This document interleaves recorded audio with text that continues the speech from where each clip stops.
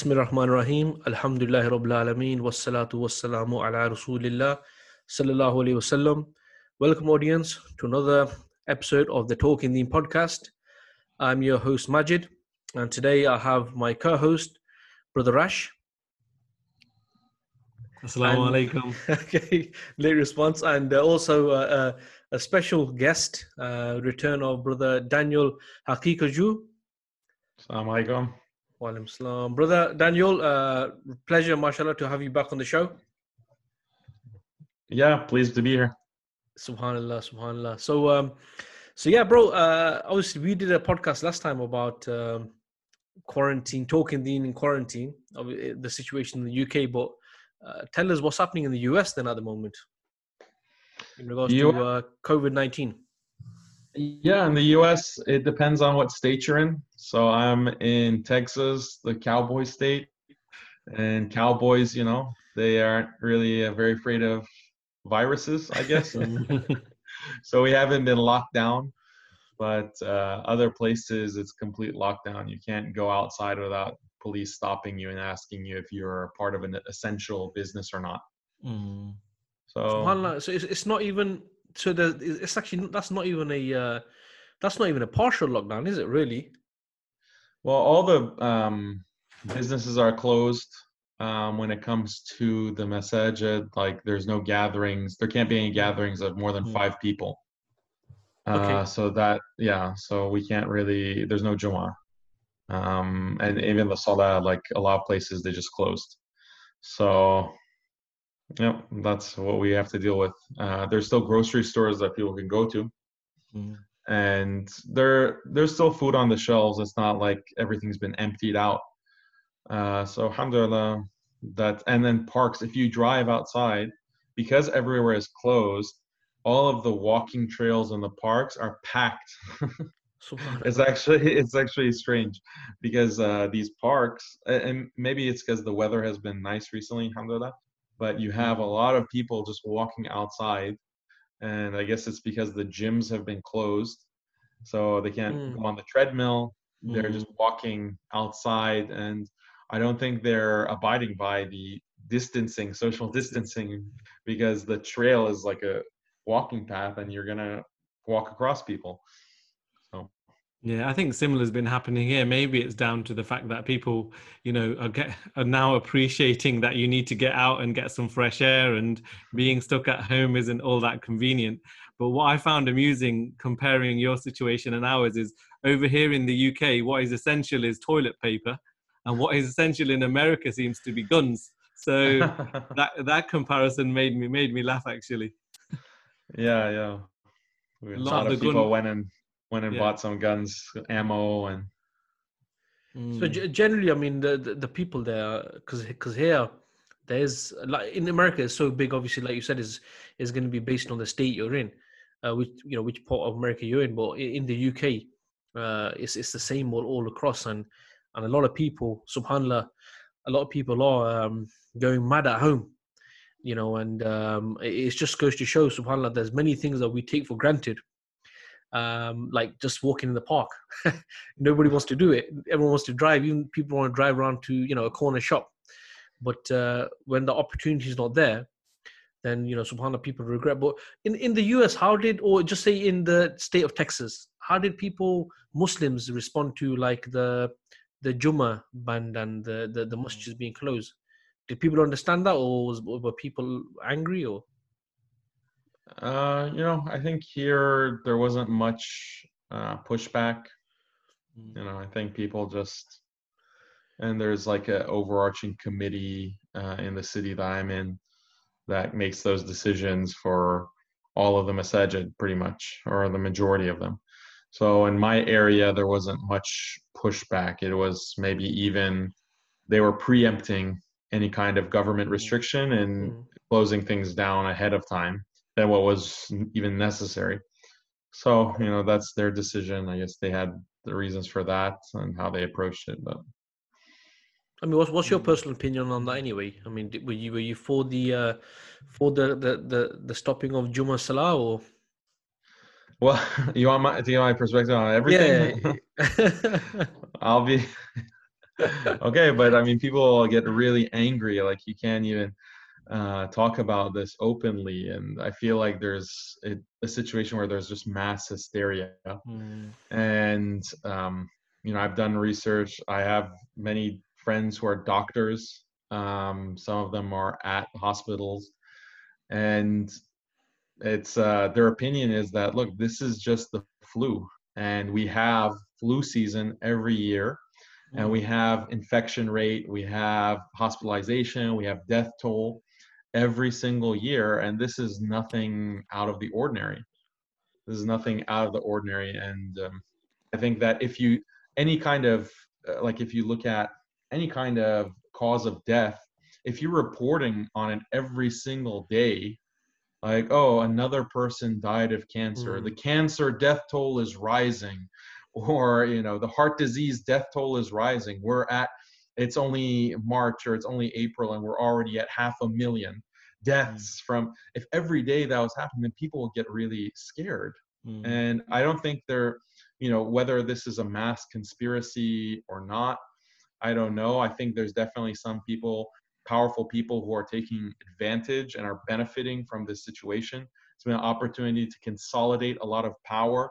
In the US, there's been trillion-dollar bailouts, Yeah. Mm. bailing out of major corporations and banks. Like, why? Why would they need to get those trillions of dollars if it's a issue of lack of hospital resources, medical resources? Then shouldn't they be getting bailed Yeah. out? Shouldn't they be injected with the capital to be able to expand resources because they're quote unquote overrun? That's supposed to be the whole reason for the lockdown, is because we don't want to overrun the medical establishment or the medical system. Well, if that's the case, why can't that infrastructure be expanded through an injection of billions of dollars in capital? It seems like a very simple question. Mm. But you have people taking advantage at the highest levels. And as Muslims, like, we should be very conscious of the fact when there's this kind of consolidation of power and you have different governments who are instituting huge restrictions on people, like whether it's justified or not, put that question to the side. The fact of the matter is there are huge restrictions on people throughout the world, and there are systems that are being put in place to effectuate that, such as surveillance, face recognition, Mm. all of these technologies that were either being used quietly or they hadn't been adopted yet. Now they're being adopted, now they're being implemented, and it's all on this basis of quote unquote public safety. Mm. So a lot of money is going into that kind of technology, and the governments are actually using it to control and to monitor. And as Muslims, we have to be very concerned about this, because we're as sad as it may be, the world is controlled by non-Muslims who are very antagonistic, many of them, to Islam. Yeah. And that's what we've seen at a heightened level for the past 20 years with the war on, quote unquote, war on terror. So this is just another step. Like, I look at what's happening right now as very parallel to what happened after 9/11, with the kind of massive changes that came and the entire globe shifting in terms of a response to what is this made up boogeyman of terror. Like, we're all going to die. We all need to be monitored, and every communication needs to be data mined by the government, and we need to have all of these restrictions on people's lives. That came after 9/11. It's just been increasing since then. This is now another catalyzing event that people are taking advantage of, governments are taking advantage of. We have to be, as believers, aware of these global trends, because first of all, the believer should be informed and should know what his enemies are doing. Subhanallah. Yeah, exactly. I mean, the Messenger Sallallahu Alaihi Wasallam said that the believer is not stung from the same hole twice. So yeah, so interesting views. And to be honest with you, they are. I've spoken to a lot of people, and a lot of people who do keep up with what's happening politically around the world, and there's a lot of question marks. I think one thing is what we see is, and this is what happened after 9/11 as well, is that what happens is you get some people who come out with maybe, you know, absurd theories as an example, and what happens is they're labeled as conspiracy theories, and then slowly anyone who has a different view, an opinion than what the official narrative is thrown into that same basket with the views which are, you know, just not correct. And hence why people, even if they do have an opinion, sometimes they resist from speaking, you know, their mind, because of the fact that they will be seen as conspiracy theorists and Looney Tunes. But, you know, like you're saying, subhanallah, there's many people that are saying that a lot of the laws that are being brought in now, you know, who's to say that once this, you know, pandemic disappears, that they're going to reverse on many of these laws, whether it's to do with face recognition or in certain countries they're tracing people via their mobile phones. But the one thing that people may counter is the fact that economically, you'd have to agree, economically the West is taking a hit. Now it may well be that, you know, the situation is there, and there are forces that are taking advantage of it. But generally, you know, if someone was to argue that, you know, if the economy of Britain is hit, the economy of America is hit, for example, you know, for the capitalists, capital is their god. You know, why would they do something which is going to, you know, hit their pocket? What would you say to that? It's not hitting their pocket. It's hitting who's being hit are the people, the average people, the middle class and the lower classes. They're the ones who are getting hit. It's not the top of the real capitalists. Jeff Bezos, president of Amazon, founder of Amazon, he's not getting hit. He's making a killing. Yeah, they had to hire thousands of employees because of the situation with everyone ordering things online. These banks that are receiving bailouts, trillions of dollars, literally trillions, the biggest government bailouts in history are happening right now. This is benefiting them. It's benefiting them, and it's hurting everyone else, the people who are losing their jobs. And the way that economists talk about market crashes is they talk about a reset. They talk about a reset, and it's a very suspicious term that they use, because it makes it seem like, okay, this is something that is going to have an overall benefit.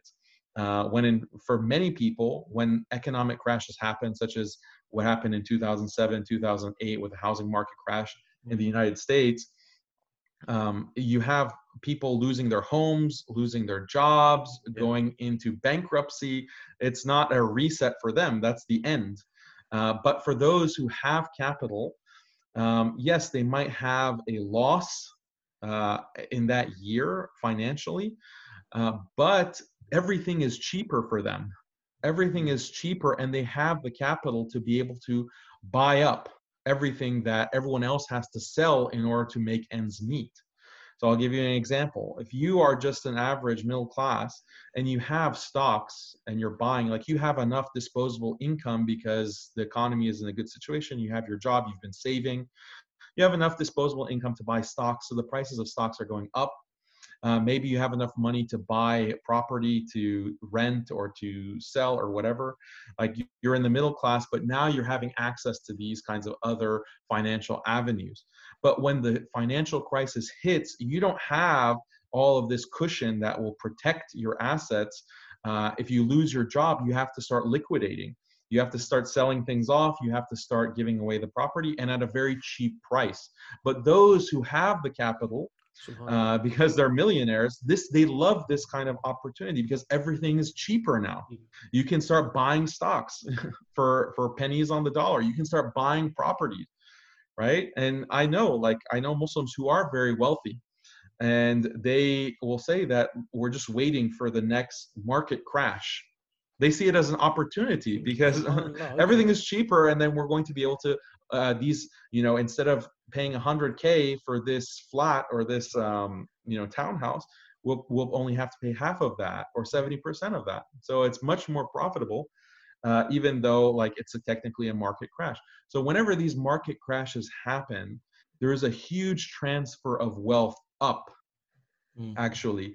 And it's the government, because of corruption, that is bankrolling that, because the government bails out. So everyone is suffering the loss, but certain people have the privilege of getting a check from the government for billions and billions and trillions of dollars. And where is the government getting that money? They're getting it from printing it. They're just printing that money, and who ultimately has to front that cost? It's the people, because of inflation. The value of that dollar plummets. So I go to the grocery store, instead of paying $3 for milk, for a liter or 2 liters of milk, I have to pay $6 or $7 or $8. Cost of everything goes up, but my salary stays the same. Exactly.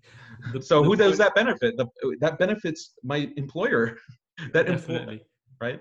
Yeah, the point I'd like to make, where I think I agree with Daniel in this respect, is that sometimes, you know, they say it's called trickle down economics. This is a perfect example of all the bailout money. And this is what I've been thinking quite a bit recently, is all that bailout money, even if it goes into the hands of some of the middle class and the lower class, that money then is going to them to be able to pay their rent, their mortgages, those inflated prices. What happens? That wealth just trickles back up to those people who have already got the wealth in their hands. It's not as if they're saying, well, for the next 6 months, you don't need to pay your rent. You know, we're going to let you off because there's, you know, those who have all the wealth at the top, they're going to fund for you for the next 6 months because you guys are in a difficult situation. Instead, it's the case of going, okay, here you go.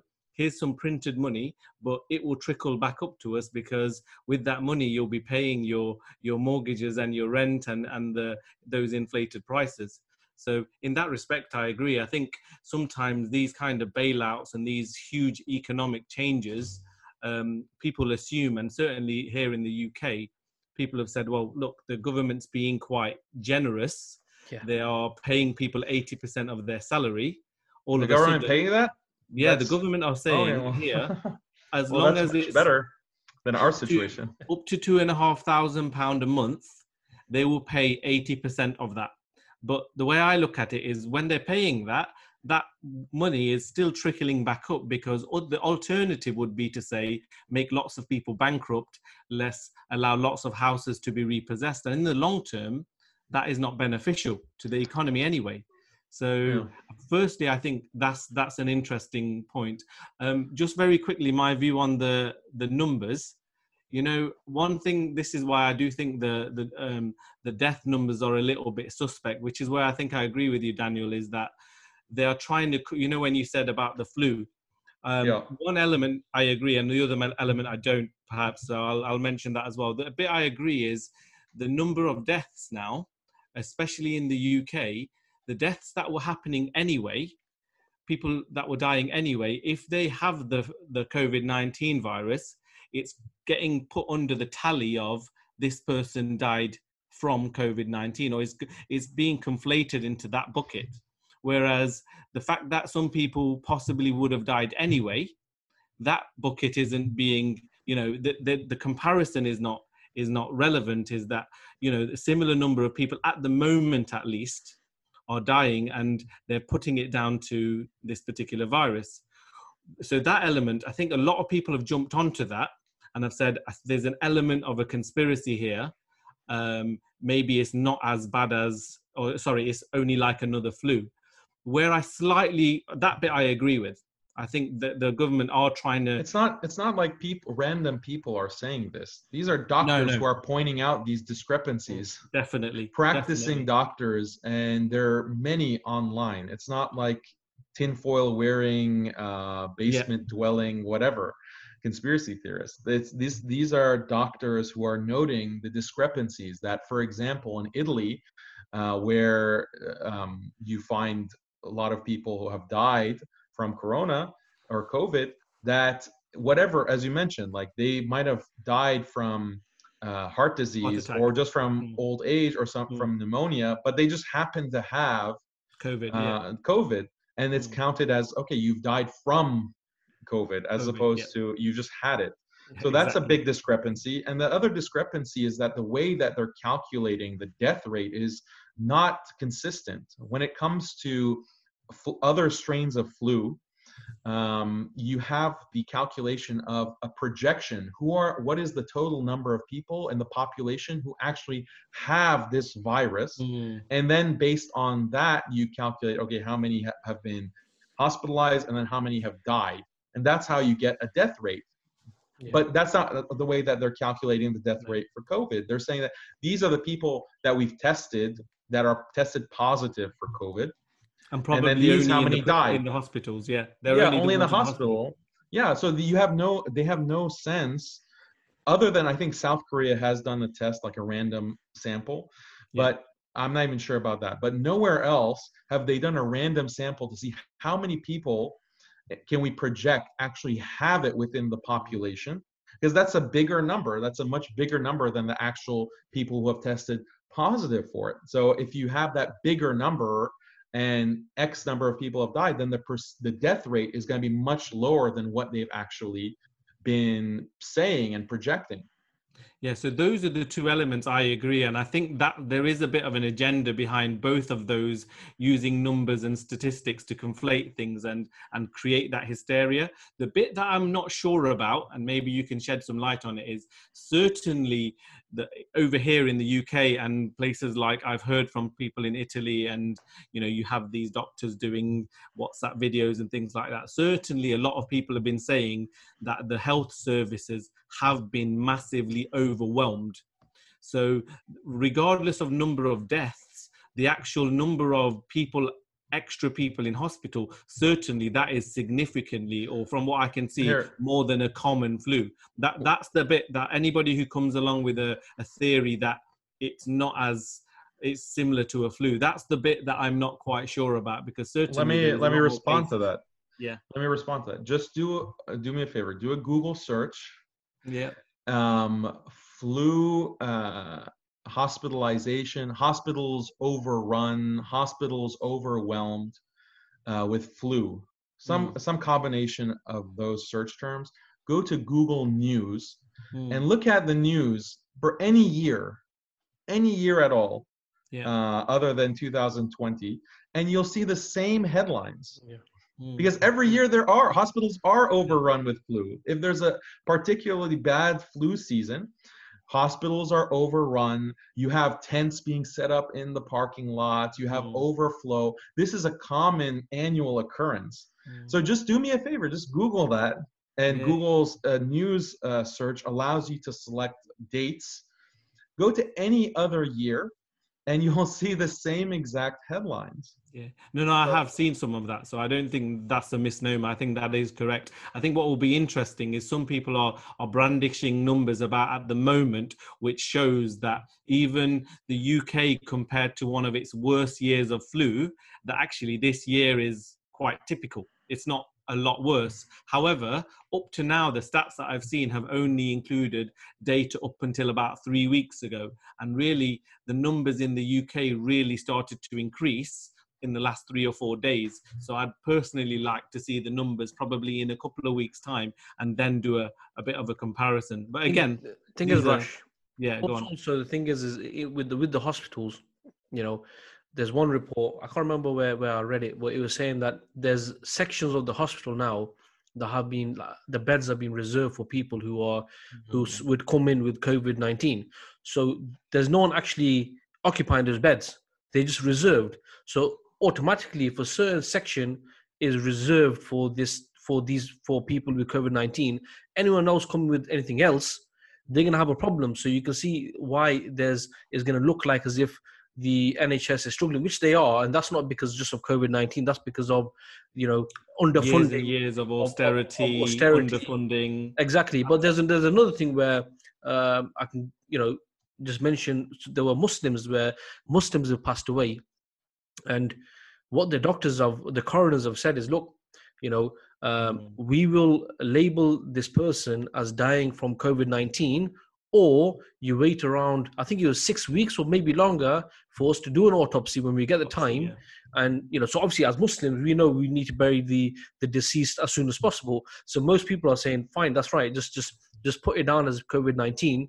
And the point Daniel made is a fantastic point, that when someone dies, are they dying with COVID-19 or because of COVID-19? And I think that's something which these stats don't reflect. And also, if you're looking at the people at the hospital, the nurses, and some of the horror stories you hear where people are having to work 48 hours, nurses are working straight on 48 hours. So when someone dies, do they really have that time to be able to diagnose every single person? It's easy, it's just convenient. I'm not saying this in a bad way, but to say, yes, this was COVID-19 was the reason why this person died.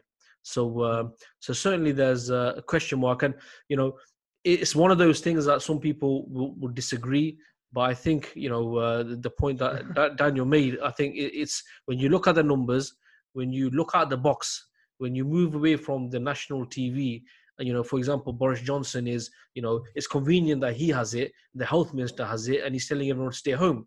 That is kind of... It's amazing how all of these celebrities and politicians all got it, and they are taking quickly. They get tested, and then they go on social media to announce it. It's very interesting. Well, this is the thing. This is where I think some Muslims need to be a bit more aware, because there's some that will just shout that this is conspiracy, but they should recognize the fact that those people in power, like you said, Daniel, are willing to carry out these type of maneuvers. They know when hysteria happens and the masses actually seek for law changes and for things to be altered for them, they're actually seeking their oppression and their suppression. That's when these kind of laws come into place. And we've seen that historically, but unfortunately, there are a lot of people who will just say it's a conspiracy theory. And I don't know why Muslims would have this kind of attitude of being anti-conspiracy. All conspiracy means is that you have a group that is acting maliciously in secret against others. That's all a conspiracy is. All Muslims are conspiracy theorists, in the sense that we believe in shaitan. Yes, we believe that there are dark forces that are working secretly out of view of people against the interests of humanity and the believers. So we're the biggest conspiracy theorists by virtue of believing that. So I don't get the mentality that we should have this trust with authority. And when it comes to medical establishment, look, I'm not saying everything that's coming from medicine is false, but everything requires a critical eye and a critical mind. Just because it's coming from an authority does not make it so, correct?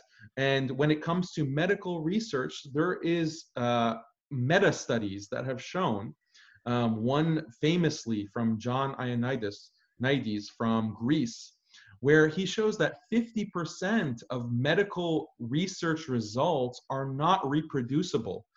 You cannot reproduce. They study some medical phenomenon. They do an experiment. They get results, and they publish those results in peer-reviewed academic medical journals. And this researcher went and did a meta-study. He evaluated all of these different studies. He limited himself to the top most cited studies, and he found that half of them could not be reproduced. The experimental results could not be reproduced. These are medically sound, quote unquote, published in peer-reviewed journals. Another more maybe common example that we can appeal to is, I posted this on Twitter actually, sarcastically, and a lot of people didn't get the joke that I was trying to make. But I posted the food pyramid. Are you familiar with the food pyramid? The classical, where it shows you how much of your diet should come from grains versus vegetables, meat, dairy, and fat, and sugar. And you'll see the bottom of that pyramid is 40% of the diet recommended is coming from carbs, bread, cereal, pasta, rice. And this and the recommendation from the medical establishment as well as the FDA in the US and throughout the world was that you need to have mostly carbs and you need to limit the amount of fat and protein that you're getting. And the entire food pyramid was based on this, and it turned out to be completely wrong. And it was actually the exact opposite, that people need to reduce the amount of processed carbohydrates that they're taking, particularly bread, pasta, cereal. They need to decrease the amount of sugar that they're having. Fat is actually healthy if it's from a healthy source. So the medical establishment has made a complete 180-degree turn in recent years, but for decades they're giving the complete wrong advice that has contributed to the death of hundreds of thousands, if not millions, because of heart disease, diabetes, and these kinds of problems. So I joke that have you heard of the keto diet? Yeah. So I joke like, okay, any Muslim that's following the keto diet, you're going against the expert advice that was given for decades. So you're a conspiracy theorist if you think that these doctors were all colluding and conspiring to make people fat and to die of heart disease, right? That's the implication. So if we can understand how a professional group or authority, especially tied to the government, can be very wrong, in fact get it exactly wrong, the opposite, then okay, that should be part of our understanding of the world, that we can't just trust whoever has that authoritative badge that says this is the case. Maybe they're right, maybe they're wrong. We have to evaluate and have that critical mind.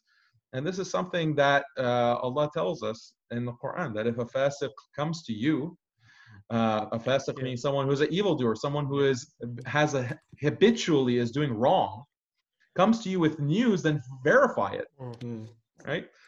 So this is these authorities, these governments that are coming with this dogma, okay, they're the definition of fusaq, of being these fasiq people.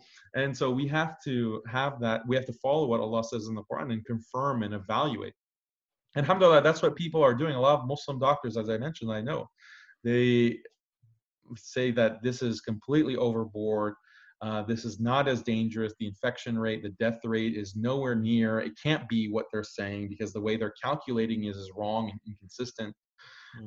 It should, at most, like what we would recommend as medical doctors, is that, okay, distribute masks, and people in crowded places just need to have that mask as long as they're healthy.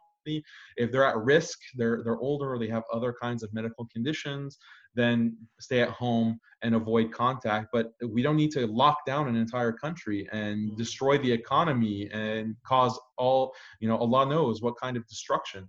We haven't even tasted. We don't know what's going to happen. Only Allah knows what's going to happen in a month or 2 months, because the effects of what is happening today, it's going to take us a while to realize the impact of it, to really feel the tangible pain that has been caused, like millions of people out of work. So those millions of people are suffering. They're going to need to find work. They're going to fall. Many of them will have to fall into crime. They'll have to resort to crime, violence, drugs. Like this is what's going to come for us. Sadly, we're viewing it from the point of view of the West, isn't it? Just a very quick point is that speaking to people in like Bangladesh, India, and places like that, where the government isn't at least giving a degree of support, there's a lot of people in poverty. All of a sudden, they can't ride their rickshaws, they can't, do manual labor, because all of a sudden there's nobody wanting to come out and take those services. All of a sudden, they were hand to mouth, they didn't have the earnings to go beyond a couple of days. Those people are suffering so badly that these kind of measures, for them, the measures are far, far, far, far worse than catching the virus itself. So there's another perspective from a third world point of view, and it's very dangerous and a big problem. If you look in India, for example, in India at 8:00 p.m. they were told that at 12 o'clock there's going to be a lockdown, and that's a proper lockdown. You're not allowed to leave your home. And what chance did people have to get things? I mean, in Italy, they're talking about in places there's going to be riots, and because people are now actually starving. And also you've got other situations where, and it's a good point that Daniel makes, that, we, even not just the economic point of view or the fact that people are struggling, but, if you look at the plots of the kuffar against the Muslims around the world, these are not going to stop because of coronavirus, right? So there's reports that Israel is implementing the deal of the century right now in West Bank and these areas, You know, Masjid Al-Aqsa is closed. You know, you don't know what's happening there. Kashmir's been closed since last August. Now that all this issue that was going on with the Muslims, you know, also the fact that they're blaming the Tablighi Jamaat, and whether it's true or not, but they're blaming Tablighi Jamaat in Delhi for being the main spreaders of this virus is convenient. That, you know, so there's games being played. And the point is that right now everyone's just worried about themselves and toilet paper. But the reality is that I think when we're going to look back at the coronavirus and what it meant, we're not going to see that now. Maybe next year, maybe year after. I don't know, Allah Alam. But there are things that are being hatched right now. The world hasn't stopped. The shaitan hasn't stopped because of coronavirus, right? You know, I think that's one thing that we should appreciate. No, that's a very good point. Yeah.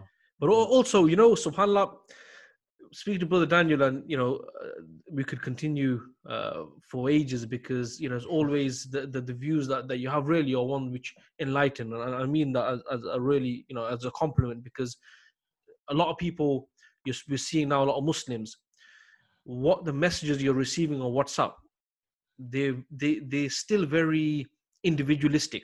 I.e., for example, you know, you just make the dua for yourself and your family. You know, it's really disconnecting from the ummah as such. It's just about you now.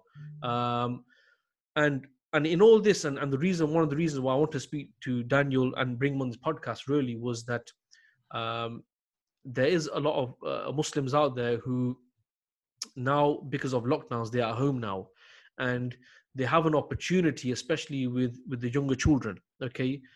With the younger children, a lot of people are asking, you know, now that we have this opportunity, everyone normally at work and stuff like that, now that younger children are there, how best to teach them Islamically, how best to culture them and take advantage of the fact that now they're out of the system to some extent. And the reason, obviously, you know, Brother Daniel and Brother Daniel's wife is also involved in the teaching side of things.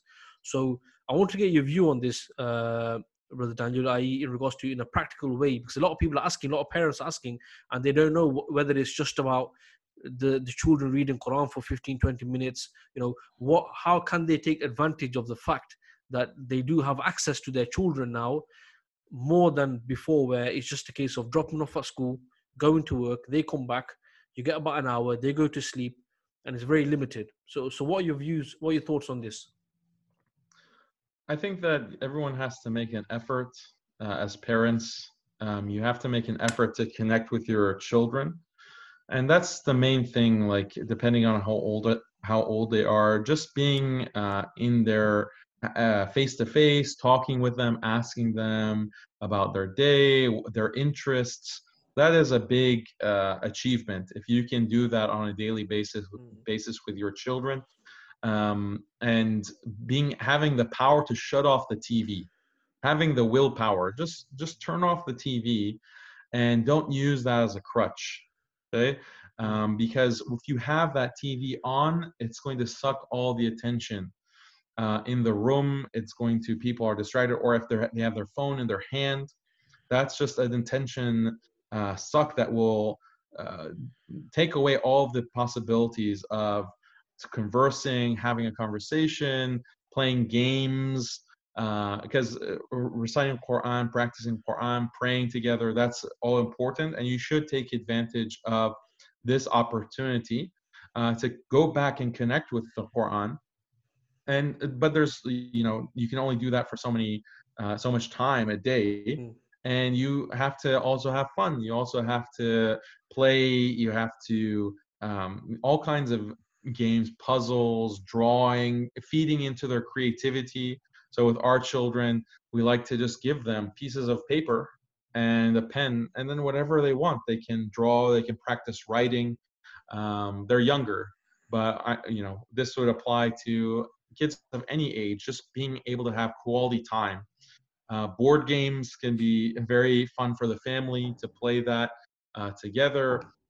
It's also important to get out. So I don't know if you can't even go to the park. You can't even walk over there in UK. And you can go to the park, but they're, like you say, it's not as seen as family day out park. It's more seen as just go for a walk to get your daily half an hour of exercise, and you can only go once, and you should stay in numbers of less than 3. Yeah, so you can go like for a walk with your children, and that in itself has a lot of benefits, enjoying the scenery, and you don't get to do that in the hustle and bustle of work life and student life. So there are many ideas, and my wife wrote an article on muslimskeptic.com with 5 different ideas for what you can do with your children. So her name is Khalid, and you can go to muslimskeptic.com, skeptic spelled with a K, and that article is there on the front page. But yeah, and one of the things I think that Muslim parents will realize or recognize is that when their children are not in school, especially if they're putting their kids in public school, but even some Islamic schools, their behavior is going to improve at home. And that's because they don't have a bad influence as much, bad friends, bad peers. So parents might notice that, oh, my child is behaving much better, much more respectfully. I'm able to connect with him or her to a larger degree. And the reason for that is he's not connected to the bad influences that he might have been around, or just the environment of the public school as an institution. He's no longer in that, and the behavior has improved. SubhanAllah. I mean, to be honest with you, that's the point you make about the building the connection. I think, in the West certainly, and I think that's something which is lacking, and that's mainly because of time. You see many cartoons where there's the father comes home and the child wants to talk or play, and then they're like, look, I'm too busy, come back afterwards or whatever. And then later on in life, when when they're now teenagers, and the parents want to speak to the teenagers, and they're like, look, we ain't got time, we don't want to speak to you, you're not cool. And I think that's really important, because especially with you have like the subcontinent culture, whether it's Bangladesh or whether it's Pakistan, and there's always where the elders, they were working in the factory, especially, I'll give my own example. Father was working in the factory and stuff like that, and he was in school, and they worked, all the hours that, Allah could send. And what it is there's a big, a gap in that relationship. And also the relationship is very, where it's not, it's not friendly as such. I don't mean it's bad, but there's not an element of friendship, just like you're saying, like just sitting down, how things going, and how are you, and this and that. It's more like, go and do this and go and do that. And and I think that's a really important point. I think that's even more important than just say the Quran aspect, because what it does do, if it takes the kids out of that crowd where there's that rebellious streak, and it's anyone who's doing good in education, they're seen as a nerd. It's good to be like a rebel. If they are that sort of atmosphere, then I think, like you just said, the best advice really is just try to build that relationship. And that's, I think, first and foremost, and I can take that on board myself, to be honest with you. Yeah. I mean, it's a relationship that is a parent-child relationship. That's important, because you can't really be, as a parent, the friend of your child. It really depends on the age. And there's, certain ages where friendship makes sense. After the age of 14, 14 to 21 is the age of companionship. And then beyond that, and this is coming actually from a statement that is attributed to the Sahaba, but it's coming like from prophetic guidance. I believe it was Ali radiallahu anhu, who stated like this distinction, that from ages 0 to 7, that's the age of play. Then ages 7 to 14, that's the age of discipline. And then ages 14 and 21 and above, that's companionship. So you can't really be a friend and a disciplinarian at the same time. Right? But I mean, I think that there's a lot of wisdom in that advice. You can have, regardless of what stage in life your child is at, you should always have a good connection with them, where they feel comfortable talking to you about what they feel. and you are there to listen, they don't feel like you're ignoring them or they're not important, or they never get the feeling that you don't really love them. Subhanallah. That's very important, to make sure your child knows how much you love him or her, and that you're always open to listen to what he has to say. And that doesn't mean that if he doesn't deserve a smack on the head, you won't give it to him, but you're still open and you're communicative with him. Do you know what I find quite interesting about this situation? Like the Western family structure. I think Muslims should reflect on this a little bit, because it's the Western family structure that has promoted this idea of mother and father both going to work, not being that, we talk about the child's first school being at home with his mother. And you know what you're talking about, those relationship building, that building of respect. I can have first-hand experience of this, in that in my eldest daughter's school, there is absolutely no respect at all for teachers. It's the majority of children. The impression I get speaking to my daughter is very, very, 90+% of children have no respect for their teachers. Okay, there might be some teachers who are strict and therefore are able to control a class versus another teacher who is not so strict, but the respect element is just not there. And a lot of that is because of this Western family structure, that your parents are not there to give you that guidance and show you that respect. That in Islam we expect that, because we respect our elders. The mother is that person who gives that guidance, and the father obviously, but the mother is the one that has the most influence. And in these societies, when the mothers are all out working as well and not being able to give that guidance to the children, it's problematic. But while saying that, it's not a case of saying the mothers shouldn't be educated, because if we understand this concept of, and you're in a better situation to highlight this, Daniel, but that having an educated mother who can give that initial guidance to children is critical. So those people who assume that Muslims want the mothers always to be at home only, but then not be educated, how does this concept of, the child's initial teachings, upbringings, and education being the mother even fit in? Islam, and we see from historically, we see that, academia, universities, all of these things, many women were involved in this. And I think this Western structure has created some of the problems we see in our children. And maybe we should reflect on that in these times. I agree with you that a lot of problems are coming from a taqleed of the West, just, without question. But when we say that women should be educated, what do we mean by that? I mean, this is a big question, because if we mean that,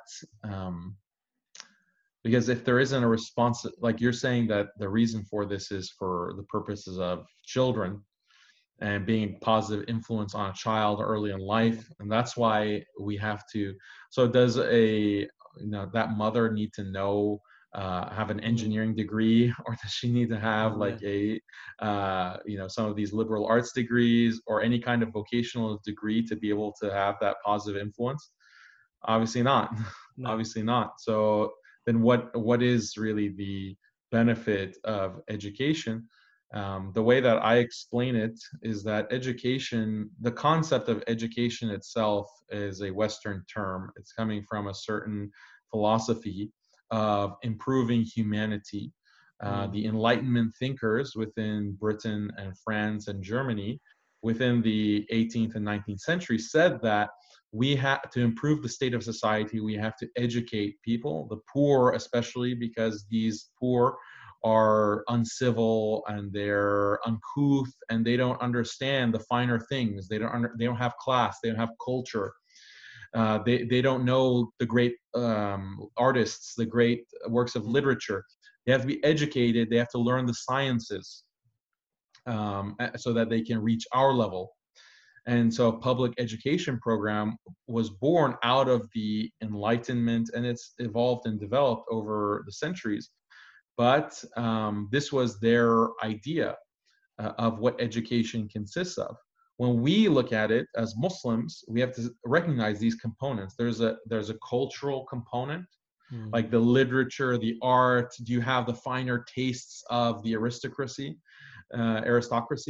Or so that's the cultural component, and then there's the vocational component.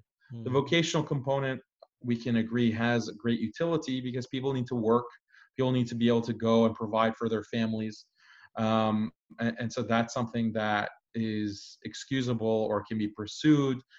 But in Islam, who has the responsibility for making ends meet, putting food on the table, providing for the family? Who has that responsibility? It's men. Men have that. Women don't have that responsibility for providing. So then what, if they don't need the vocational component of education, then what about the cultural component, like reading Shakespeare and knowing about, I don't know, whatever works of art and society and what have you? So is that really something that is a Muslim would need anyway? I mean, if you're bought into this idea that is pushed in the UK of British values, then you do think that, yeah, we want Muslims to be reading our authors, our works of art, to be assimilated and enculturated. So if you think that's a good idea, then yeah, by all means, send your whole family to become anglicized. But if we analyze education as having these kinds of two components, then I mean, I am of the belief that, okay, is there really a case that women should get educated in this sense? The average man, what is the education of the average man in general? If we just look at that one sex, people just know as much as they need to know to work and to put food on the table. Most of what when I was in the corporate world working, most of what I was using day to day, very little of it actually came from my public schooling education. It wasn't actually the 12 years in public school, grade school, and then even a lot of what I learned in college was not vocational in nature. It was just other things that I happen to be interested in because I'm more academic and I want to do research and all of that. But it didn't contribute to my bottom line of providing food for my family, having an income, and all of that. So how important is education? Like, we don't have that same fundamental concept that the Enlightenment thinkers had, that education is going to bring utopia, and once these lower classes get some education and some socialization, then we're going to achieve utopia. No, as Muslims, we don't have any of that philosophy. Our philosophy is that we have to have the obligatory aspects of knowledge to be able to worship Allah, to know who Allah is, to understand what being a believing Muslim entails in terms of belief in Allah, the angels, the books, the messengers, and the Akhirah, Yawm al-Qiyamah, and Qadr. We have to know how to pray. We have to know how to make tahara. We have to know how to fast. We have to know how to pay zakat. All of these pillars of aqidah, pillars of Islam. And we have to know how to purify our hearts. These are we have to know the diseases of the heart. These are the things that will rectify.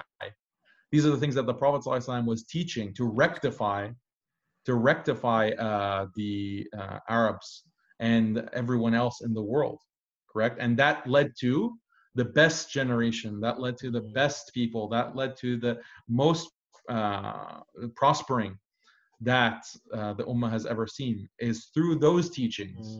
Okay? So that's our formula. So when it comes to educating our community, our women, our boys and girls, that should be the pillar of it. Those teachings. Yeah, I suppose, my comment was around that level of education to be able to give that Islam to your children. And you're right, that we shouldn't probably call that education, because education itself today is tainted by that Western way of viewing it, meaning that you have to be educated to the level of having a job in this society. You're right, education from the point of view of the basic knowledge that every person really should have, not just the mother, but the father as well, in order to pass that on to their children. I think I sort of understood that from what you said, but I think maybe I didn't make it very clear. No, but it's good though, because like if you're saying education, it sounds like, look, our women are not educated, then someone can take the fact that it means that they need to go and they have to have these degrees and so on. And it's really important because, when we're talking about the time when we have with our children, or people are saying make the most of it, when you're talking about an Islamic point of view, if you don't understand the fundamentals of your deen yourself, if you don't have that, how can you pass it on? But there's also another thing, Brother Daniel, that I want to add to this as well, is that there's one advantage, and especially at this current time, that I've seen because of what's going on, i.e. in regards to this lockdown, okay? And that advantage is, and this is going to be the same over the pond, I'm sure it's the same in America, but what we've seen is the issue to do with this aggressive liberalism. We've seen in schools where, open recently, there was actually the first case in Britain where a father was looking at a jail sentence because of taking his child out of the school. Well, actually not even out of the school, out of the lessons which promote LGBTQ, which promote gender fluidity, and etc., etc. So one advantage may well be the fact that now the children are not in that environment. So, and it actually links to the first point, because a lot of parents, they, were complaining in regards to what the schools are doing, and they're willing to petition and demonstrate and so on. But now that your children are with you, the reality is that if our emphasis on life is, our goal in life is to make sure that we provide a house to our children, that we make sure they get the latest PlayStation game, that they wear the best clothes, they wear the best shoes. For this, we need to work. If we're working all the time, then we're not learning our deen. So even this time when we are with them, okay, you can't really take advantage and give them fundamentals that when they do go out in society, when they do come across these ideas, that they're able to, deal with these issues in a way which is suitable according to Islam. So, in regards to the issue of LGBTQ, gender fluidity and stuff like that, what advice do you have in regards to, the best way for parents to make most of the time in regards to undoing or setting up these barriers and this buffer zone, this guard for their children who are then going to come across this education, because this is now something which most likely is going to be mandatory in most of in Western societies in the schools. So what advice would you give to parents in regards to this issue of LGBTQ, feminism, all this stuff? Well, the parents have to educate themselves first, and otherwise they won't know what to say. So I mean, this is why I have all this material I put out and courses, so parents can take advantage of those resources and figure out for themselves, well, what do you say when your child comes to you and says that, well, I don't see why should I obey Allah? Why? Well, yeah. Isn't that like a dictator that I just have to obey and I can't opt out of obedience to Allah? That doesn't seem fair. So how are you going to address that question? How are you going to address why do women wear hijab and not men? All of these kinds of issues. It's definitely on the minds of the children. So having answers to that as a parent is very crucial. How are you going to raise your child as a Muslim and not be able to have some thoughts to share, some ideas to convey? And that goes back to the whole point we made about communication and connection, having that good relationship, because you want your child to trust you, and trust your opinion. So if your child recognizes that, oh, my dad is not on board or my mom is not on board with this LGBT agenda, just by that trust alone, that will have a very positive effect in him or her not having, not falling for that ideology. As for what can you say on these issues, a lot could be said, a lot can be discussed, but I mean, we have limited time, so we can't get into everything. I think one thing that's affected a lot of Muslims is the fact that there's this mentality where you have the man of God and you have the man of the world. This clergy mentality. As long as we have imams and scholars, who are doing what they're doing, it's not a responsibility on us as individuals to know this. And the reality is Allah subhanahu wa ta'ala, when he addresses mankind, when he addresses people in the Quran, he's not addressing scholars, he's addressing human beings.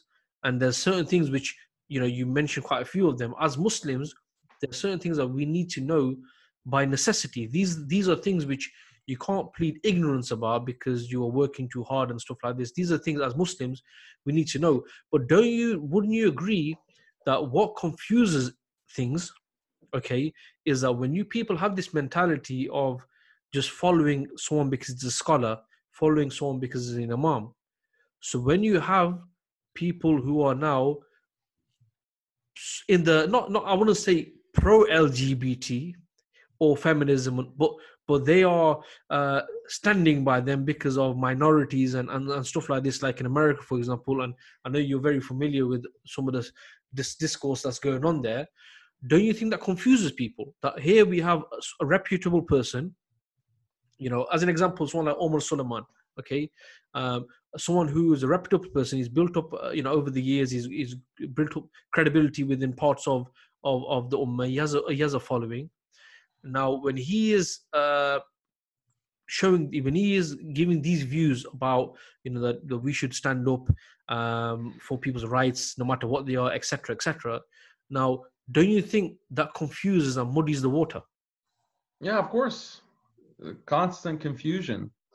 And I think that it is important. Like it's true that not everyone can know every detail of every issue.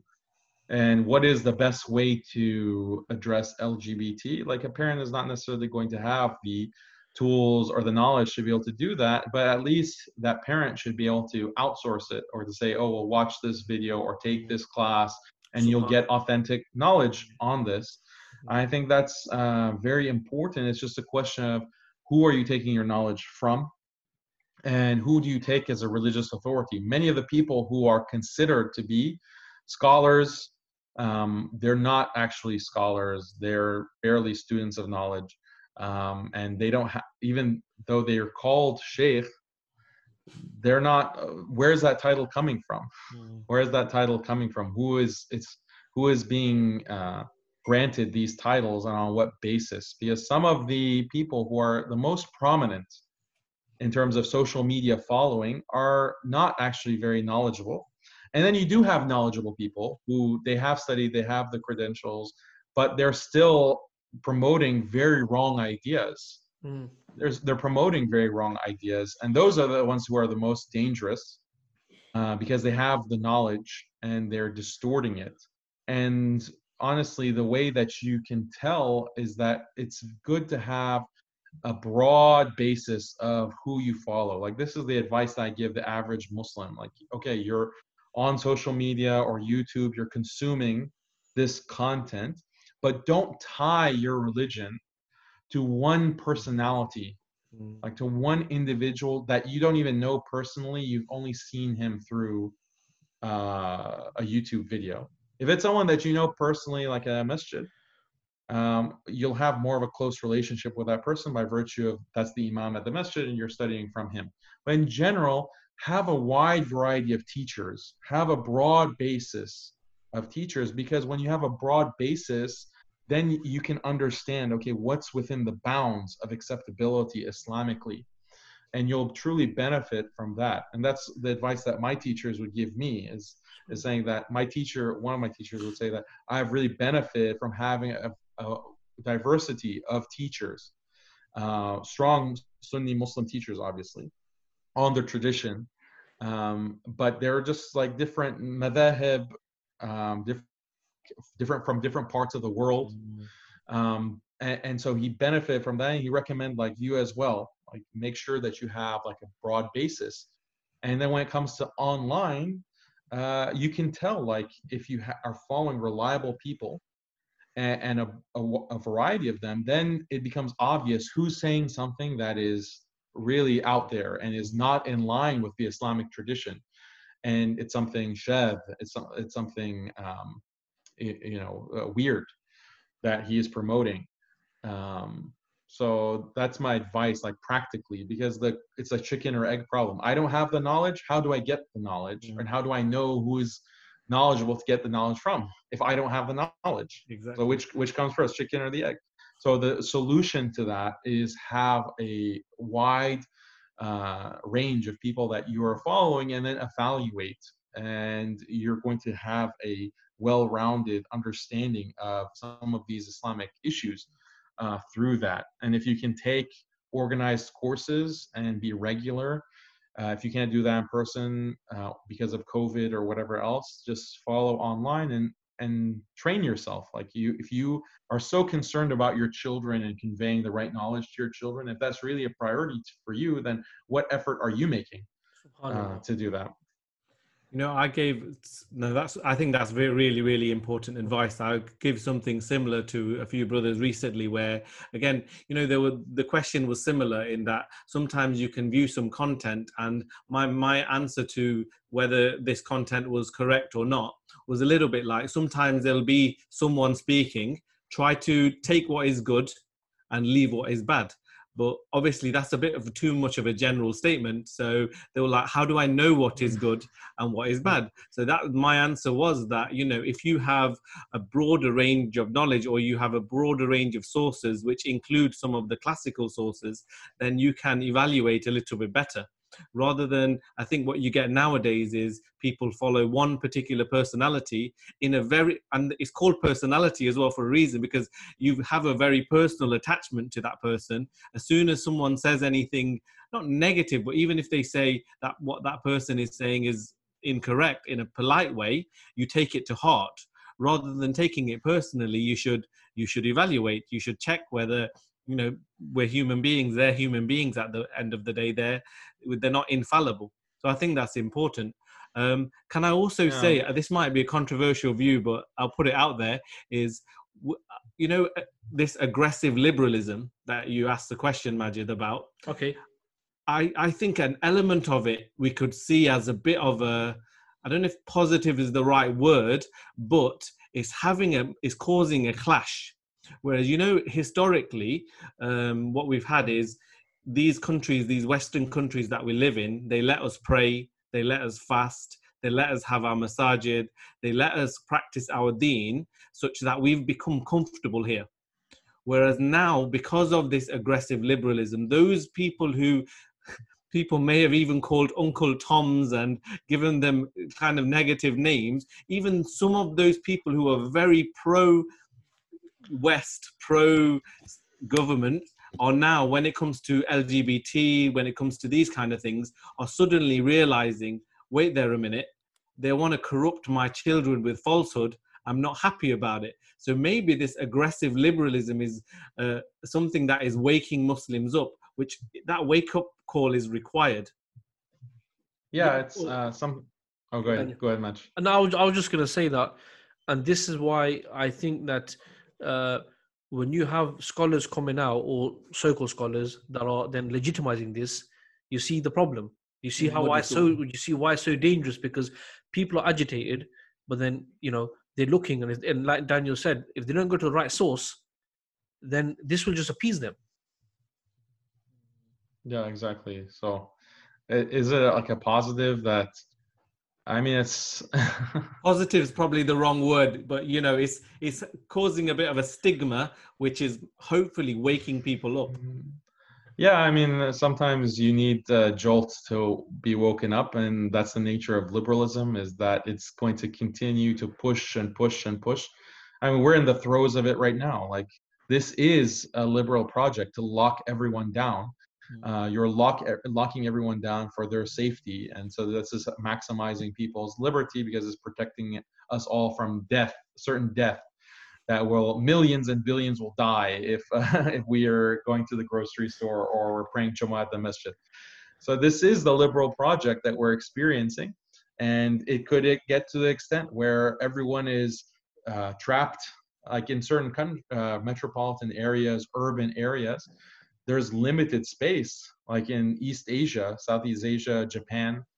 So what if we could just contain everyone in a box, like everyone's locked down, and then psychological problems will erupt because of this. So we just give everyone a certain kind of drug, a certain kind of soma, like in Brave New World, to just ease them, make them feel this euphoria, and provide for them their food on a daily basis. And then this is like ultimate freedom. This is ultimate, like everyone's experiencing maximum pleasure, bodily pleasure, every single day. There's no toil, there's no work, this is a utopia. That's the liberal utopia, and that's what we're slowly closing in on. And this was just the next step, this lockdown. So we're going to see what's going to happen, what's going to come away from it. But hopefully, unfortunately, not everyone is woken up with even this. Like me, we're skeptical. We're talking about this as like a bad thing, this lockdown. But a lot of Muslims, sadly, I haven't seen them woken up. They think that, okay, we have to do this, and there's no problem with it. Let's just close all the masajid. Let's close the haram. Let's wrap everything up. No problem. And with no resistance to it. There was one point, and this might be like over the top, but I've been thinking about this, and when you got Daniel on and you got Rash on, and I have to bring my hardcore theory across. But I was thinking that, especially in the UK, the first week when the Jummah mosques were closed for Jummah, what you saw is this outpour of emotion. A lot of people were texting, I can't believe this, I didn't expect this to happen in my lifetime, etc., right?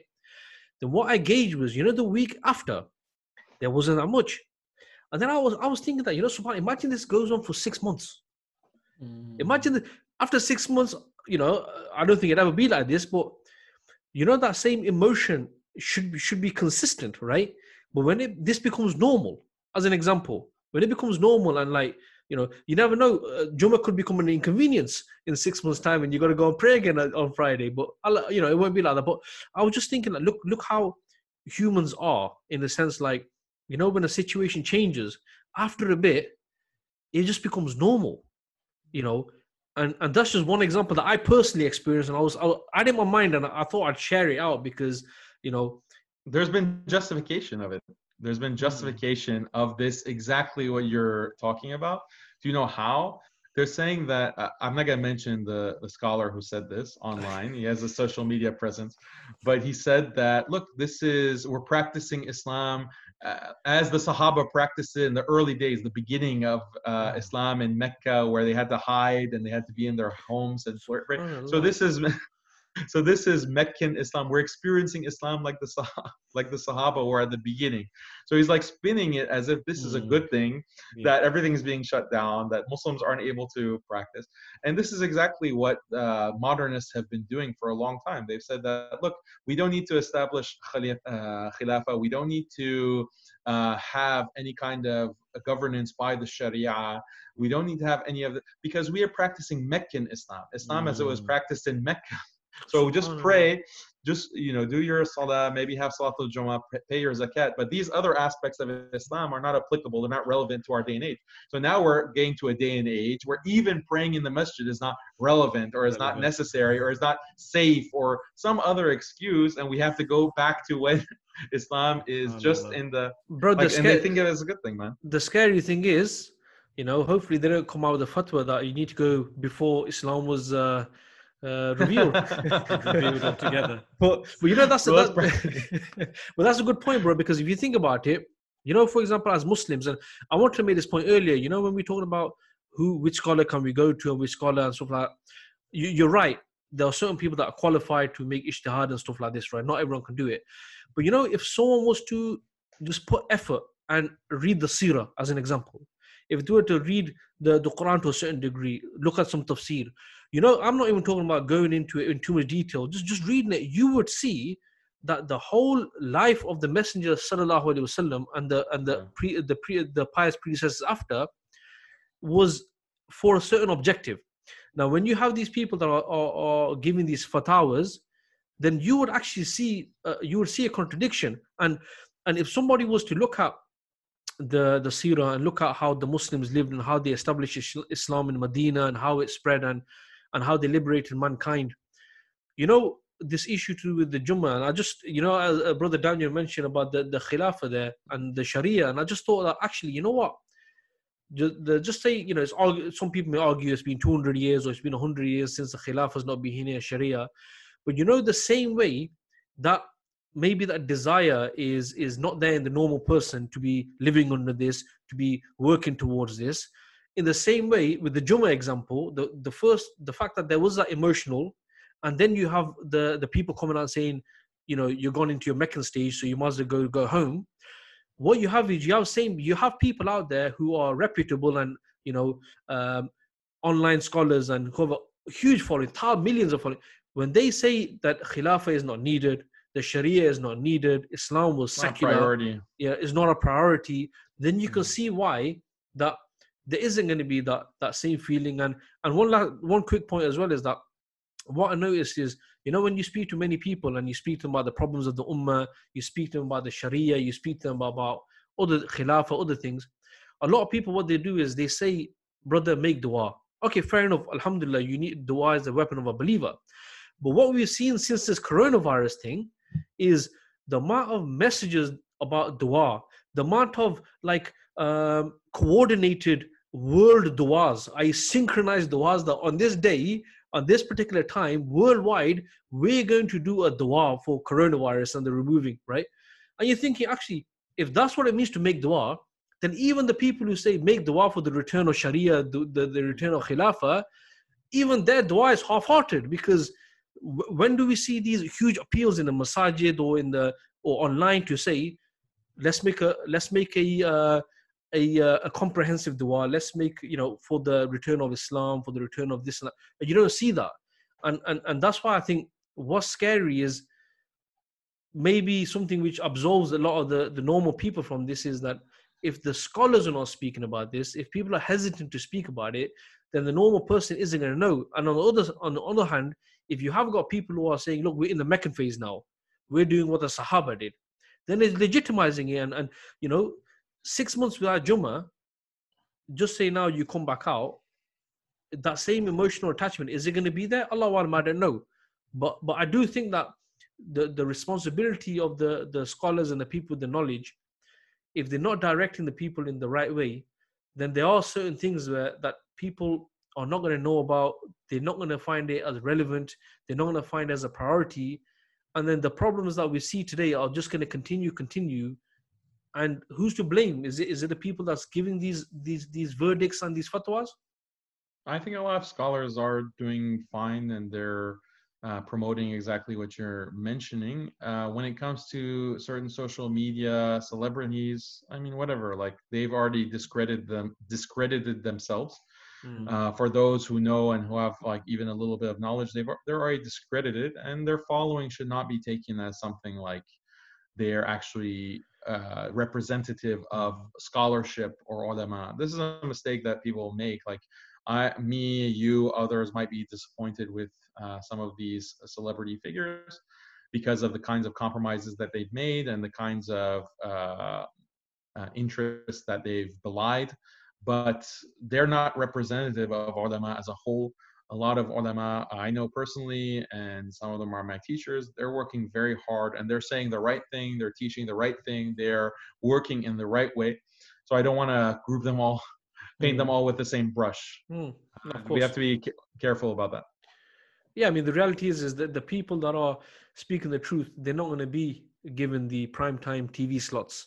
And, but one thing is, though, to be honest with you, in America, still, alhamdulillah, here, there's things that people are saying in America, which in the UK, a lot of the stuff to do with LGBT and stuff like that, you won't find any ulama, imams and stuff like that who would support this in the same way it's been done in America.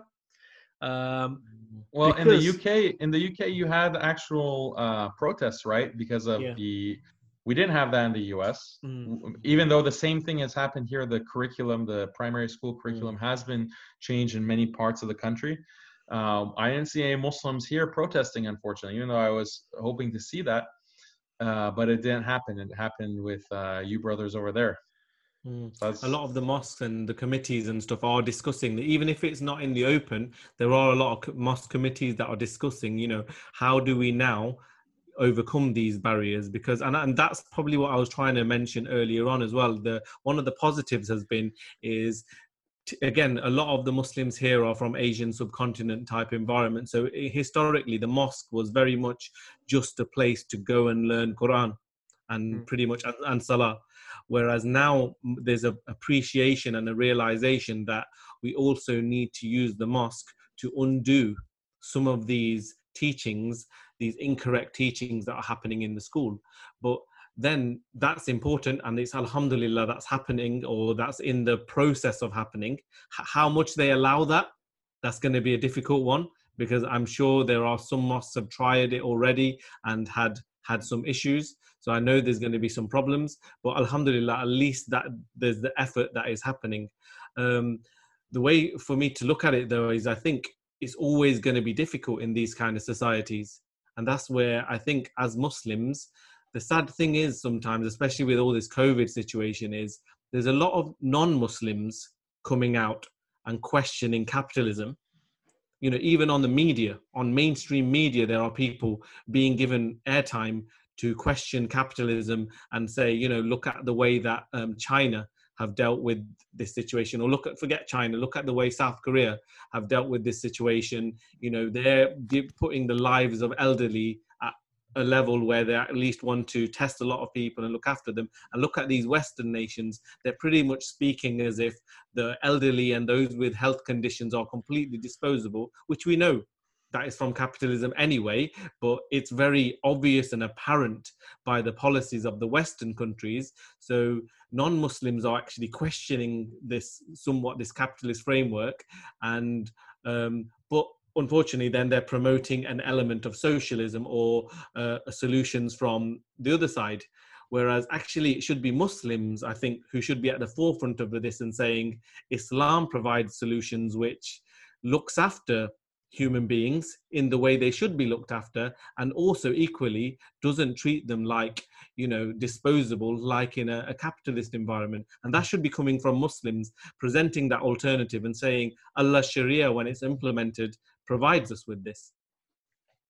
Yeah, I agree. I think that Muslims need to be at the forefront of all of these issues. Now is a crisis period, and that is a period where people are questioning their previous frames of thought, where they were lulled into a sense of complacency because of a system that was seemingly stable, seemingly built on solid foundations. Now that illusion, that mirage they've been disabused of that. Now there's opportunity for them to see an alternative and see it with positive or more appreciative eyes, or at least to consider it. So I think Muslims have a big opportunity to speak very strongly, speak with wisdom, speak in a way that shows that, look, we have something that is completely an alternative. Look at where this system has taken you. Look at where it's ending up. If it's taken you here, that tells you that was actually, if this is the fruit of the tree, that tells you that the tree was rotten or was harmful at the core. So we need to look at this alternative, and then Muslims can speak about Islam without constantly referring back and making it seem like, oh, Islam is just like what you know. Islam is just has all of the same values that you're used to. We're just as pro-feminist. We're just as pro-freedom and pro-democracy and pro-British values or pro-American values. Hopefully now we can get out of that frame of inferiority and say that, no, this is actually a clear, clean alternative that is separate and apart from what you've been practicing. And it has these clear advantages, and that's because it's coming from the creator of all of humankind. So I agree with you completely. This is prime opportunity for those kinds of discussions with our classmates, friends, family, and so forth. SubhanAllah. I think the only thing that's sometimes can be a bit difficult is when you point out to solutions that are maybe not in existence, in the sense like, you know, if we were to say that, you know, Islam has the solutions to all of life's problems, you know, if there's a living model in place, it's a bit easier to point to it and say, look, this is how we dealt with it. I mean, just some examples of some Muslim countries like Turkey, you know, in the sense like, you know, it's not implemented the Sharia, but there's certain values that are within the people that they're being lauded about. Look, this is how they were able to deal with this issue. Whilst in the West, you know, in a way, they take an opportunity to say, look, let's take a certain aspect of the population which is actually a burden on the economy and society. Let's remove them through this thing. Anyone they've said this, anyone who's 65 or 70, basically they're not going to be given a bed or a ventilator, etc. So I think what it is first and foremost, we can show this, and what my opinion is that we can point this out to non-Muslims, because you're right, Rash, they're the ones that are asking, and unfortunately the problem is it should be Muslims that are asking. So maybe our emphasis should really be on the Muslims, who should know this, who should be pointing this out, the fact that, look, you're smitten by the Western culture. You think you've made it because you're here, but look, the reality is we're Muslims. This is how we should be living our life, etc., etc. Obviously, this comes through contacting people, through culturing. But you're right. This is an important moment, both for Muslims and non-Muslims. And I personally do believe that non-Muslims, they do want change. The normal person who is being, their blood is being sucked by this system, they do want change, but there's no alternative to them. If you present an alternative which isn't there, they'll say, look at your lands. There's so many problems there. How can you be, giving me this solution when your people are not even applying it on themselves? So alhamdulillah, obviously, it just goes to show that we have responsibility to the Muslims, but also we have responsibility to mankind in general, and we need to get our house in order. Otherwise, we can't really get the world in order, because we have to work on the ummah first, isn't it? Yeah, that's a very important point. That it's the opportunity to educate Muslims now. That okay, this don't be smitten with this system. Don't bow to this system that's collapsing in front of you. You should wake up and recognize the reality of what is truly going to lead to prosperity in this life and the next. SubhanAllah. So I mean, it's getting towards Maghrib time here in the UK. So slowly bringing things to a close. So Brother Daniel, what's your forecast for Ramadan? Taraweeh or no Taraweeh? Well, maybe, I don't know. And this Ramadan, might be, instead of debates about the number of rak'at, there's going to be debates on whether to even go to the masjid or not. SubhanAllah. Yeah, that's right. Yeah, so I don't know. We'll see. That's going to be the most heartbreaking thing, I think. Like you say, that unity, brotherhood that comes from standing shoulder to shoulder with people reading Taraweeh, and that environment. And no matter how hard you try, it's impossible to create that environment at home. Absolutely. One thing though as well is, probably we didn't mention about it, is that also there's things that Muslims here in the West, we're seeing as inconvenience now. We're seeing, just because we can't leave our homes, we feel like our life has become really awful. But when you add perspective into it, and you think about what the ummah is actually experiencing all over the world, and we're not experiencing, I wouldn't say not even 1% of that. You understand? I think it should hit home as well, and the issue to do with the Jummah and the Taraweeh and stuff like this. I think this is something which, there will be issues of whether there should be a Taraweeh or there shouldn't be a Taraweeh. But as Muslims, I think this is an opportunity if there isn't a Taraweeh, I think to speak to people. And I would also say that try to give the bigger picture. For example, Jummah, there's some scholars, I think it's from the Hanafi fiqh, Brother Daniel may be able to correct me, they believe that without just say a Khalifa, that Jummah is not even valid, as an example, right?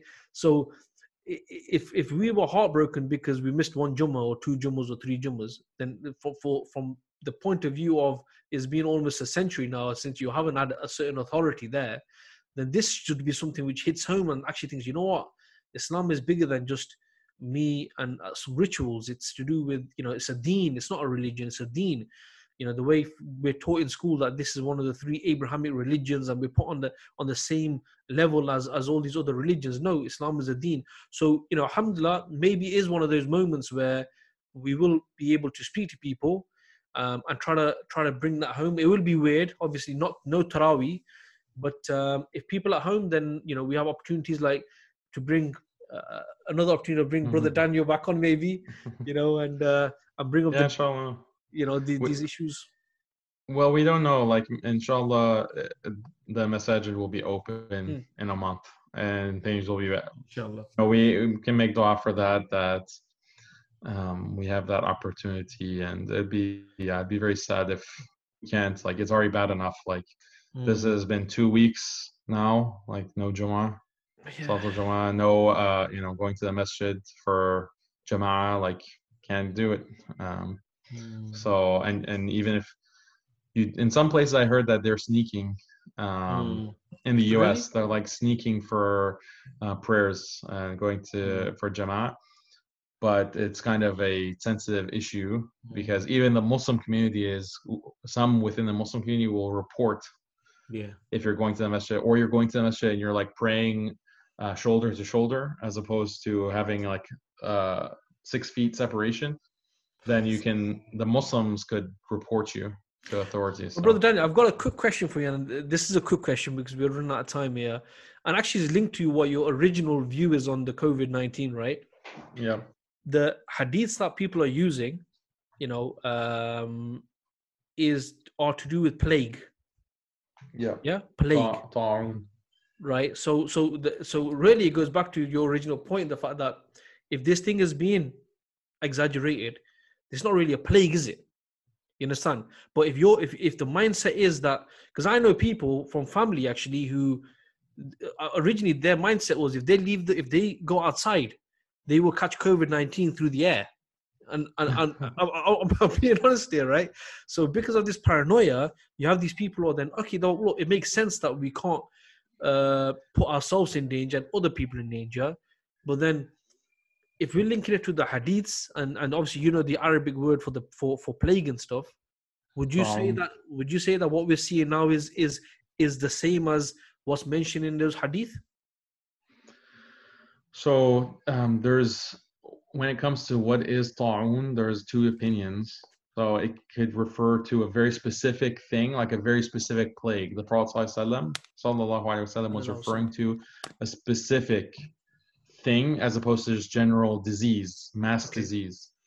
So there are different scholars who took the view that it's like Imam al-Nawawi or Ibn Hajar, that it's only referring to a specific thing, like a specific disease.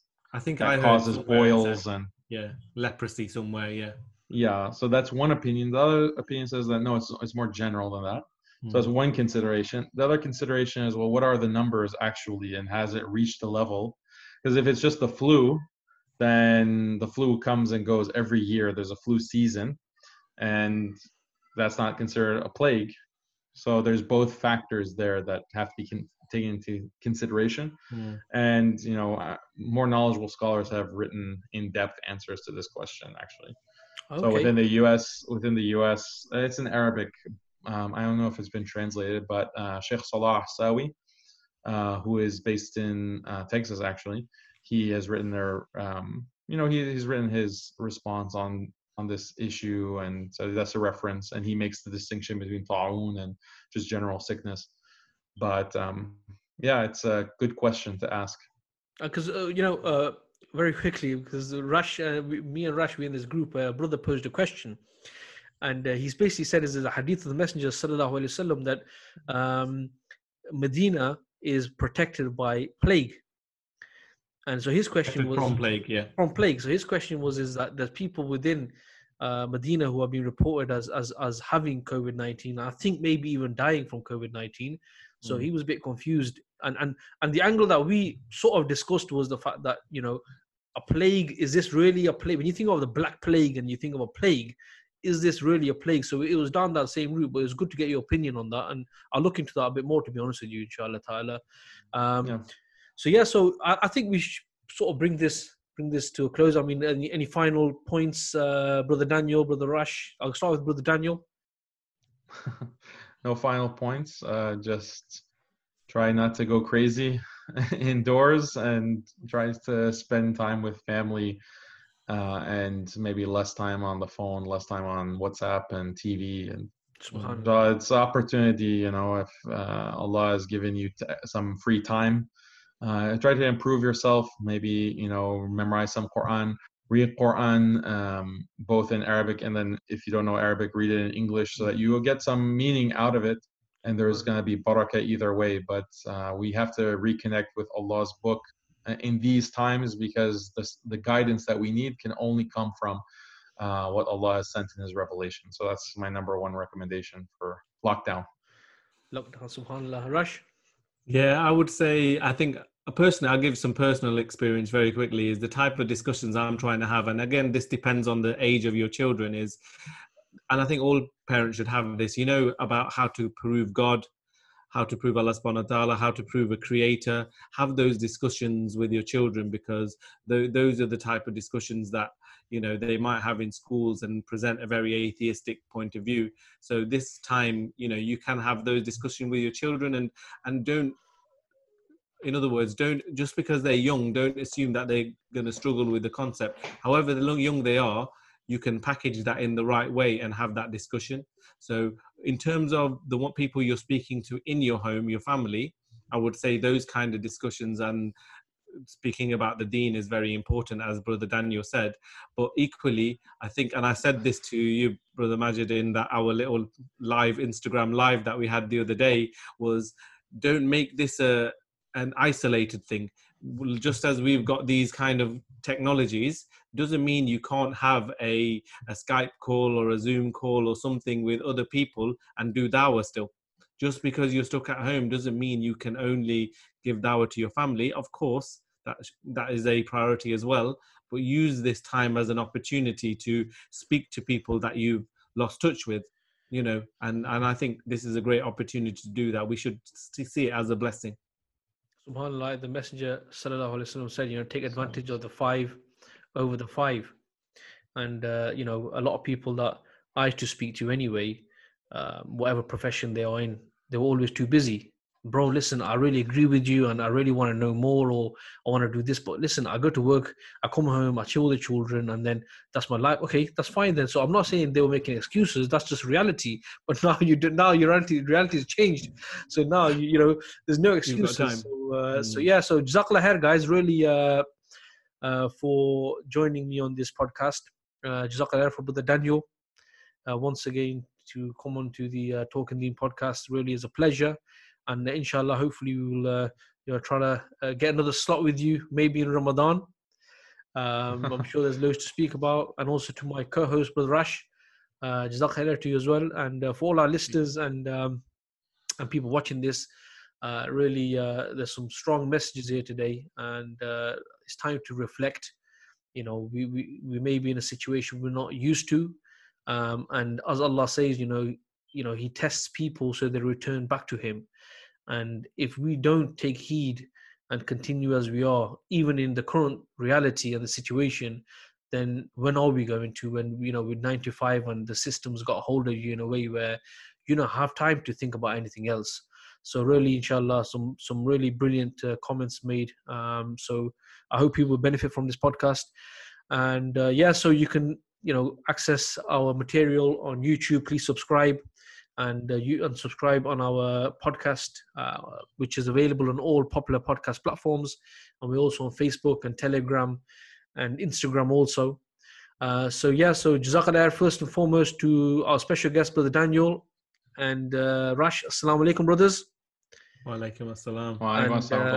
Assalamu alaikum to all the guests, not the guests, but all the viewers and the listeners at home. Assalamu alaikum wa rahmatullahi wa barakatuhu.